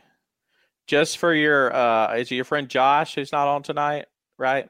Oh, he's watching, but he's not on, but he's watching. Josh, this is for you, man. About to talk about a tight end. We're going to throw a game-winning touchdown pass to our tight end, and he's going to win the game for us. Oh, he'd be hurt.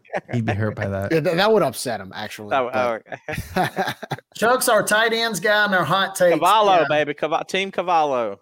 So every episode we do a pick 'em, and Chuck every single episode makes some ridiculous pick that's like, how about I've been right? Picks like some huge underdog, and you know like what? Tennessee he's been right like Alabama 4 times this year. Like he has been right multiple times this year, and I made fun of him on the show about it, and then he'll turn around and he'll be right. And so I don't know. Maybe it does come down to our tight end. I don't know, but so this matchup is definitely it's going to be a game of who can make the key play and who can make the least amount of mistakes. I know this sounds cliche, but with two good defenses, it's a razor thin margin of error. I agree. And I think that's what I expect. It's going to be tough for us being on the road. Granted, we did it at Marshall. At the same time, I know Will Hall and that team are high as can be right now with those two big wins. Especially, that's kind of something that's kind of that little spark that the program has needed over the last few years. And I think, you're over 500. You got a chance to really make a run in the conference. So I definitely understand the excitement, as you mentioned, but at the same time, we're kind of in that same boat as well. We still got a championship to defend, so we have to definitely go in and take care of business. And I'm an old school Cajun fan, and Nick is too. And I remember those beatdowns from Southern Miss. I remember them, man. And I know Nick's kind of Nick's kind of gasping. Yo, no, not only do I remember him, bro. Like I was running the board at the radio station when I'm sitting in a 55-0 or whatever score back in 1999. Like I'm tired of losing to these guys. It's time to win. That's for the old school fans. We want this one just as like redemption from what has happened 20-something years ago. We didn't forget, but luckily now we get the chance to redeem ourselves every year. Right. Every year. So, no, we're very excited about that. But, hey, before y'all go, tell us where, tell Cajun Nation, tell our fans where we can find you. Yeah. So we're, Everyday Eagles podcast. We're on Spotify, Apple, all the streaming services. Check us out. We got a really cool interview with Brian Dozier, who won a World Series with the Nationals. We got some great stories from Colin Cargill and Samantha Papp and Lee Roberts and Tracy, a bunch of Southern Miss greats that we were able to get on the show. But check us out, Everyday Eagles on Facebook, Everyday Eagles podcast at gmail.com, I think, maybe. We're everywhere. Even mention the Spooky Spectacular we had last week. We did a Halloween special.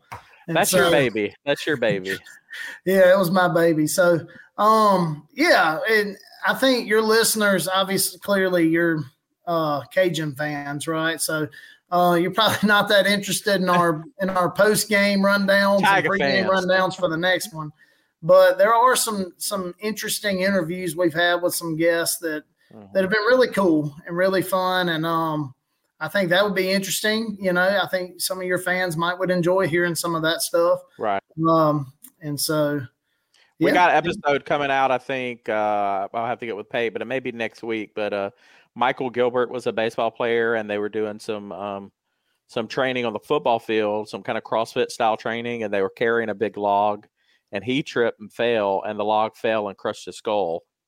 So he tells his story about how he survived that, and 2 years later stepped back out on the baseball field, and now he's a doctor. He's a doctor at the same hospital that saved his life now. So that's great story.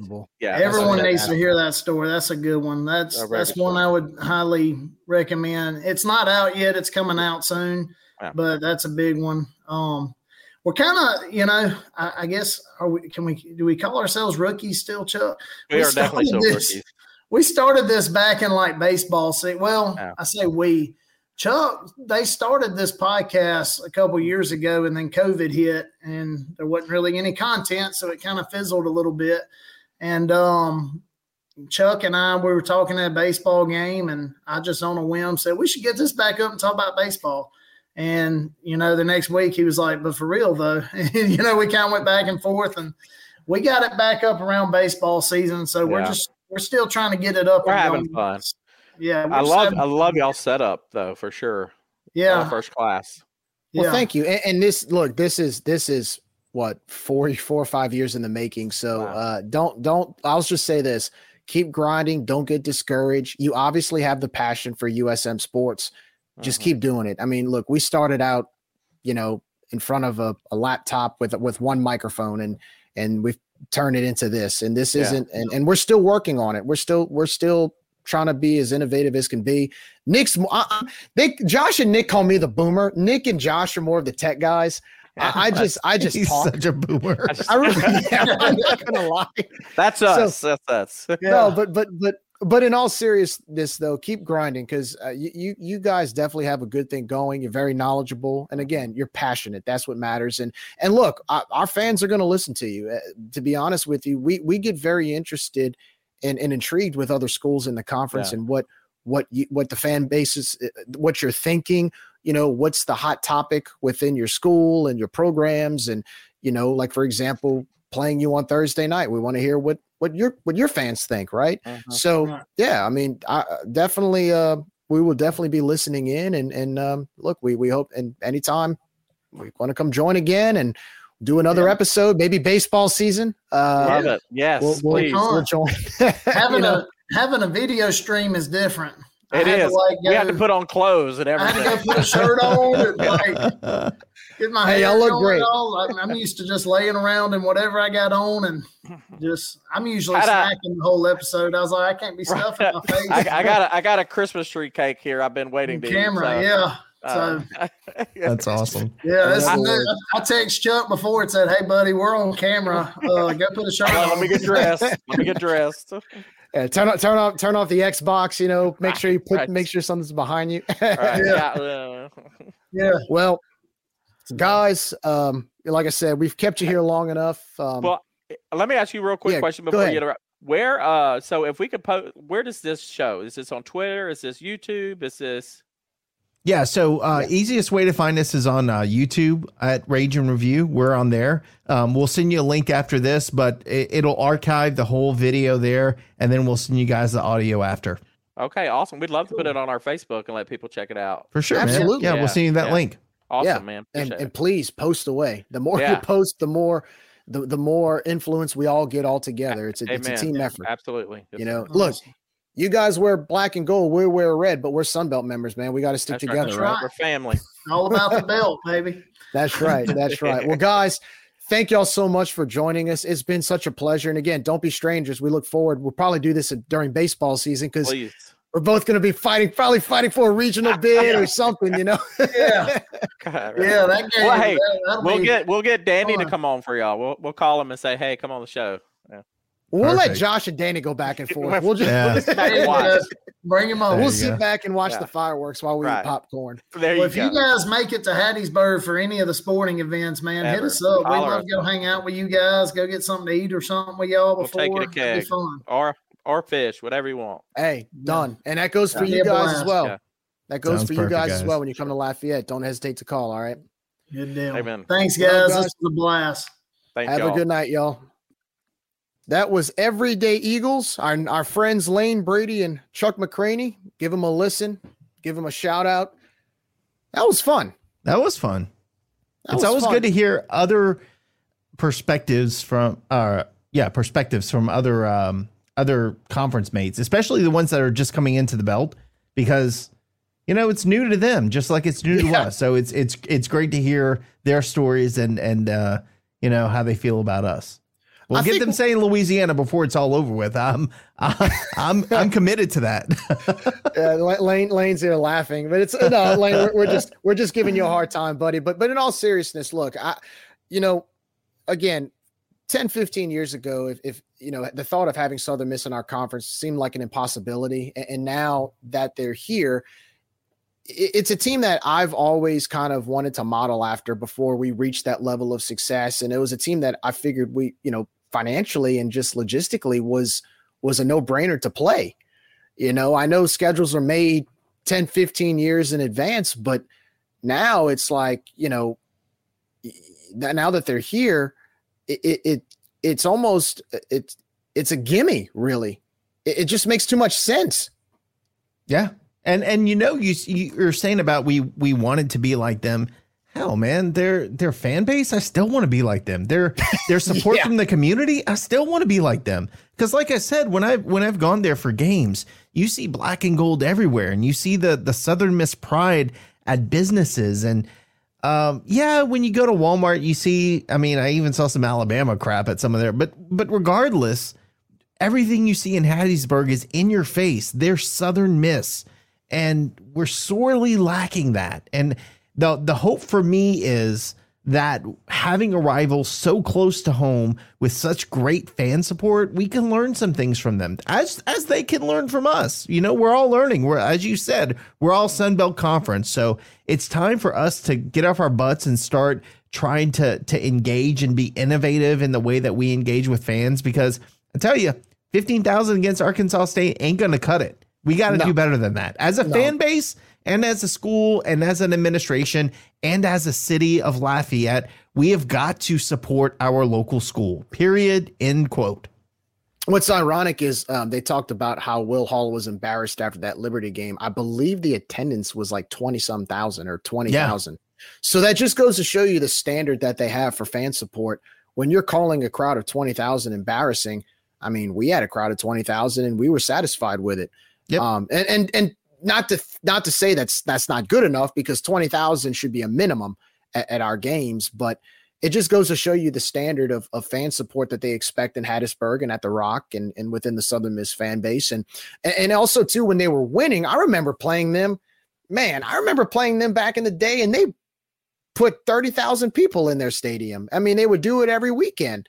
And so I get it. I understand where Will Hall's coming from, but I think once he really gets that program going and winning consistently, they'll be back. Their fan base is definitely there. He will. And it's only better for the Sun Belt, and it's only better for us. So I welcome it. I'm excited about it, and super, super happy to have them as part of our conference and division. Well, yeah, absolutely. Well, guess what? Now that they're part of our conference, let's talk about them a little bit.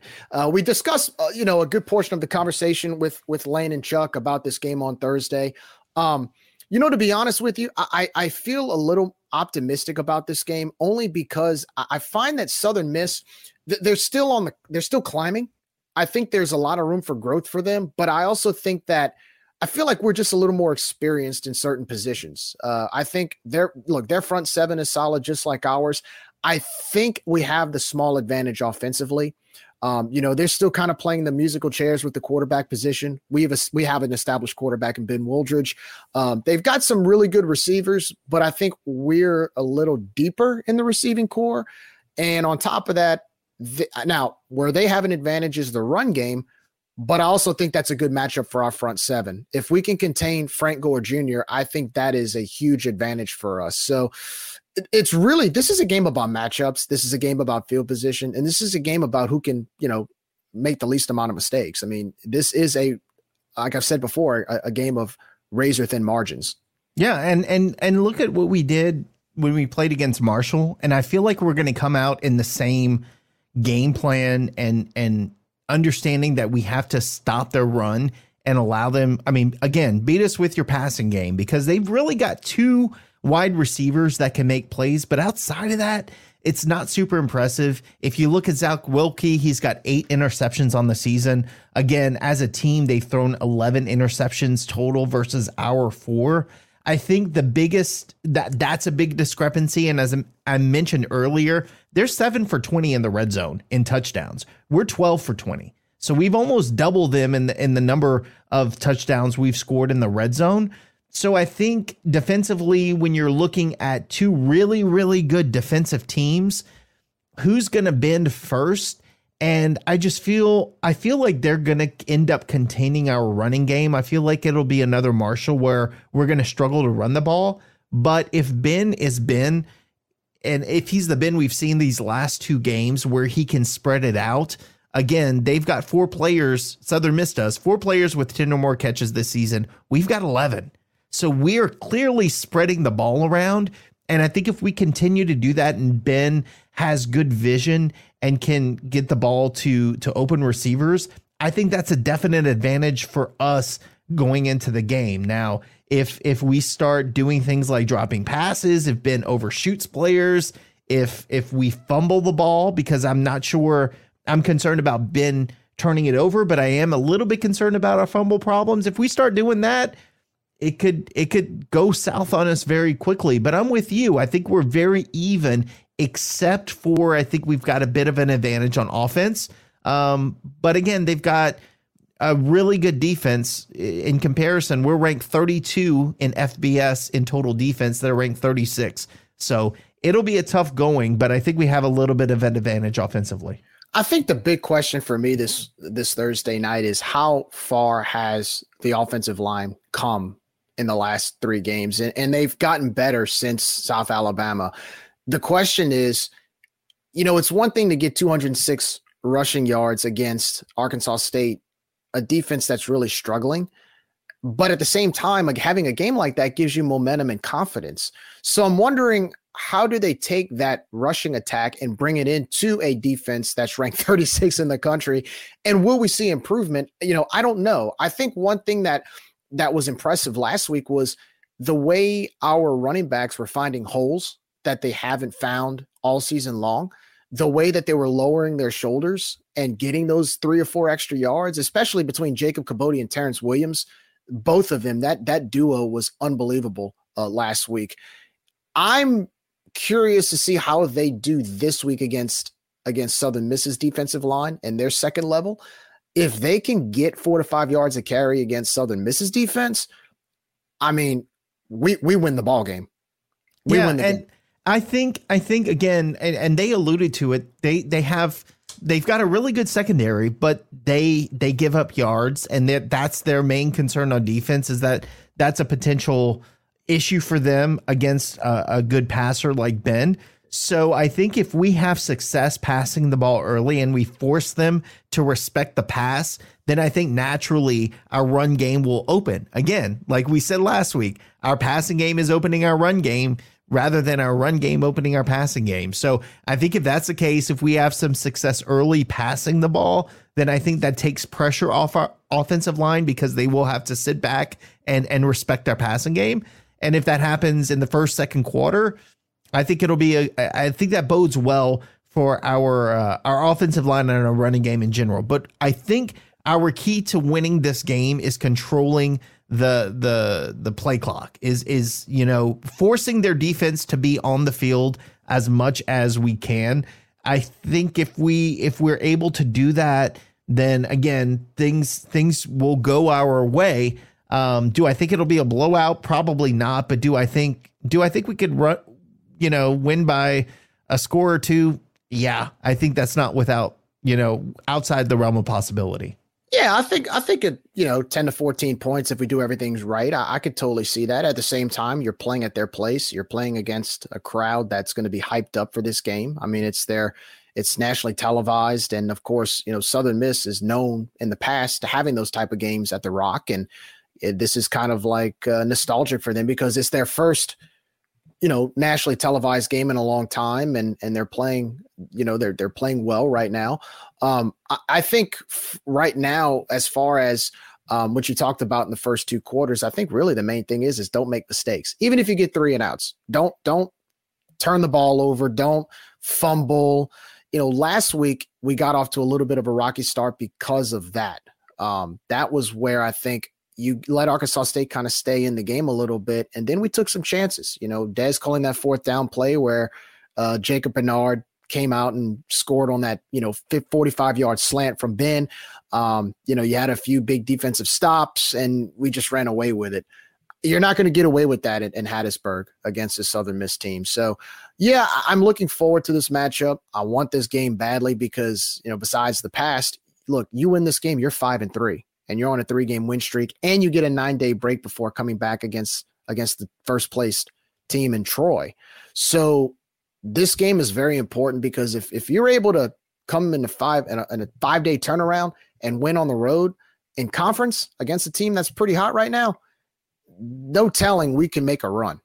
And look, I'm going to tell I know we have hardcore Cajun fans that listen to us, but I'm going to tell you, we need, if we happen to beat Southern Miss this week, we need every single person that we know to be in that stadium when we host Troy, because that is a season defining game that could, we're still in the hunt for the Western Division. Like, I get it. It's a long shot, but we win the next couple games and things could still go our way by the end of the season. So we need as much fan support as we can inside of Cajun Field. So bring your mom and them, bring your cousin, invite them. We need to get as many people out to Cajun Field, but one step at a time. We got to get through Southern Miss. That's going to be a challenge, but really looking forward to it. And again, so happy that it's a conference game and not an out of conference game this year.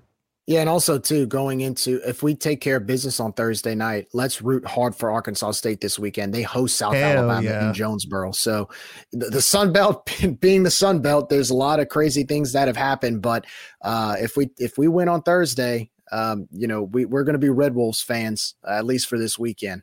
And their quarterback's coming back, right? Yeah. I think he's coming back next week. So that's not a gimme game by any means this week for them.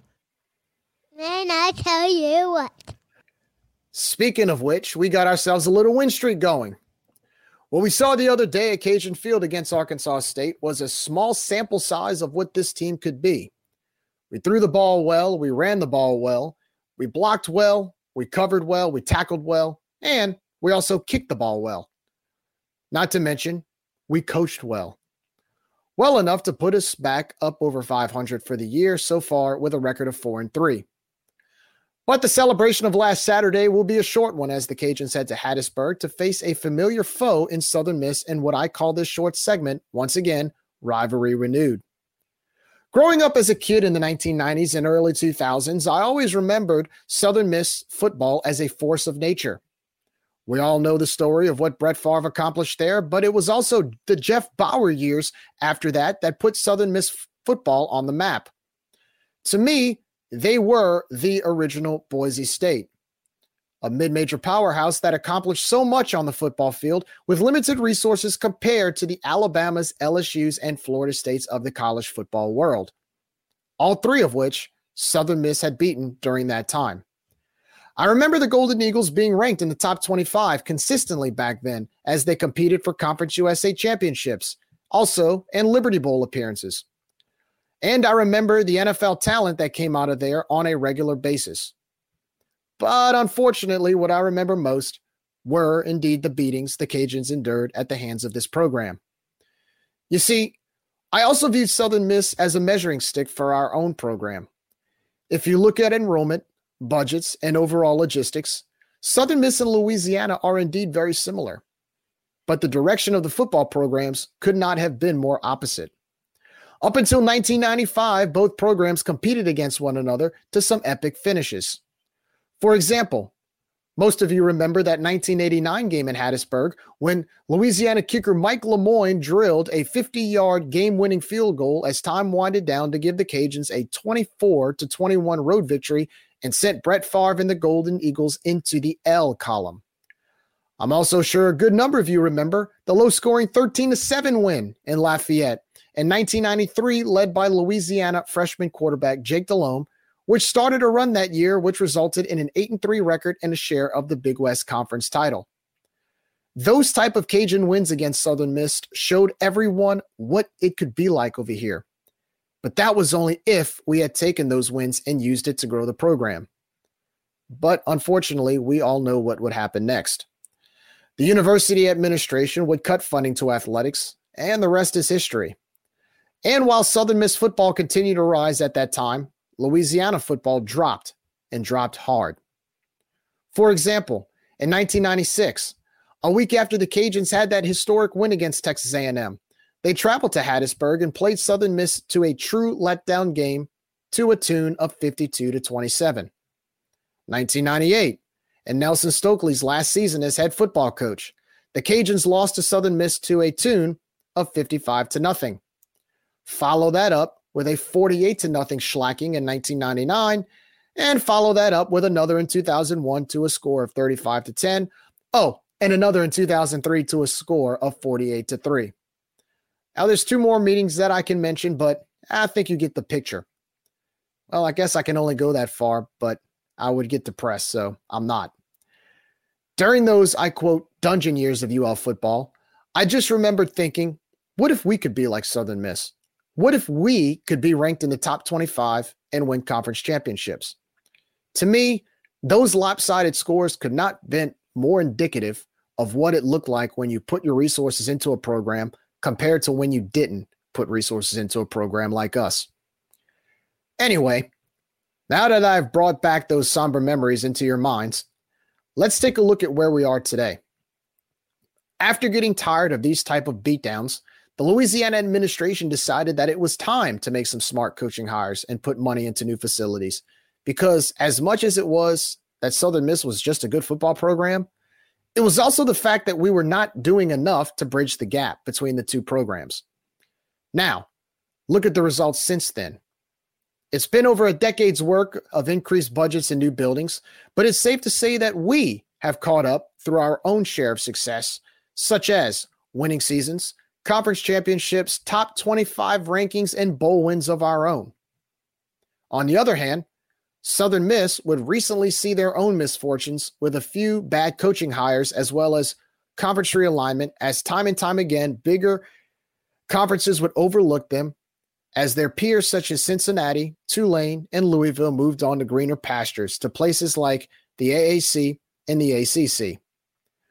But in spite of that, their football program still gleams with pride and grinds daily to get back to where they were just a decade ago. And finally, the Golden Eagles now have a place they can be proud to call home, the Sun Belt Conference. And how perfect for us to now play them on a regular basis. Two programs who were once on the complete opposite end of the spectrum, now peers and looking to protect the trail of success that each of them have created. Man, I tell you what, it's exciting to see the Southern Miss Golden Eagles on the schedule once again. Unlike before, I don't look at them as a measuring stick, but now a conference rival aiming for the same goals as us. And on Thursday night, I don't expect the USM walk in the park win like we saw in the late 1990s and early 2000s. After all, this is a different Cajuns team going into Hattiesburg. A team no longer a win, a team going in to correct the mistakes of the past. And speaking of past, whether it was 1996, 1998, 1999, 2001, or 2003, if legend serves me correctly, Cajuns never forget. I know I haven't. See you Thursday. Go Cajuns. And I tell you what. Nicely done. Except for making me remember those bad times, man. I'm sorry I traumatized all of you and our entire fan base on that, but I just want people to remember how far we've come, right? We definitely have. Now we don't have to worry about Thursday night being a 55-0 beatdown. Now we can maybe return the favor because we're good enough to do that, right? I'd be good for that, man. That would be excellent. It most likely won't happen, but look, even if it's a 5-point win, a 1-point win, I don't care. Just win, right? W is a W, baby. Love it. Guys, it has been a pleasure. We want to thank each and every one of you for tuning in and listening. We'll have this recorded probably tomorrow. You can check on Twitter, Facebook, all of the different platforms, Instagram. Be on the lookout. And thank you to Lane and Chuck from Everyday Eagles for joining us tonight. And Cajun Nation, big game on Thursday, 6:30, ESPN2, Hattiesburg, Mississippi. Rivalry renewed. Louisiana versus Southern Miss. For Nick, for myself, Jerry, Cajun Nation, it's been a pleasure. Have a great night. And as always, go Cajuns.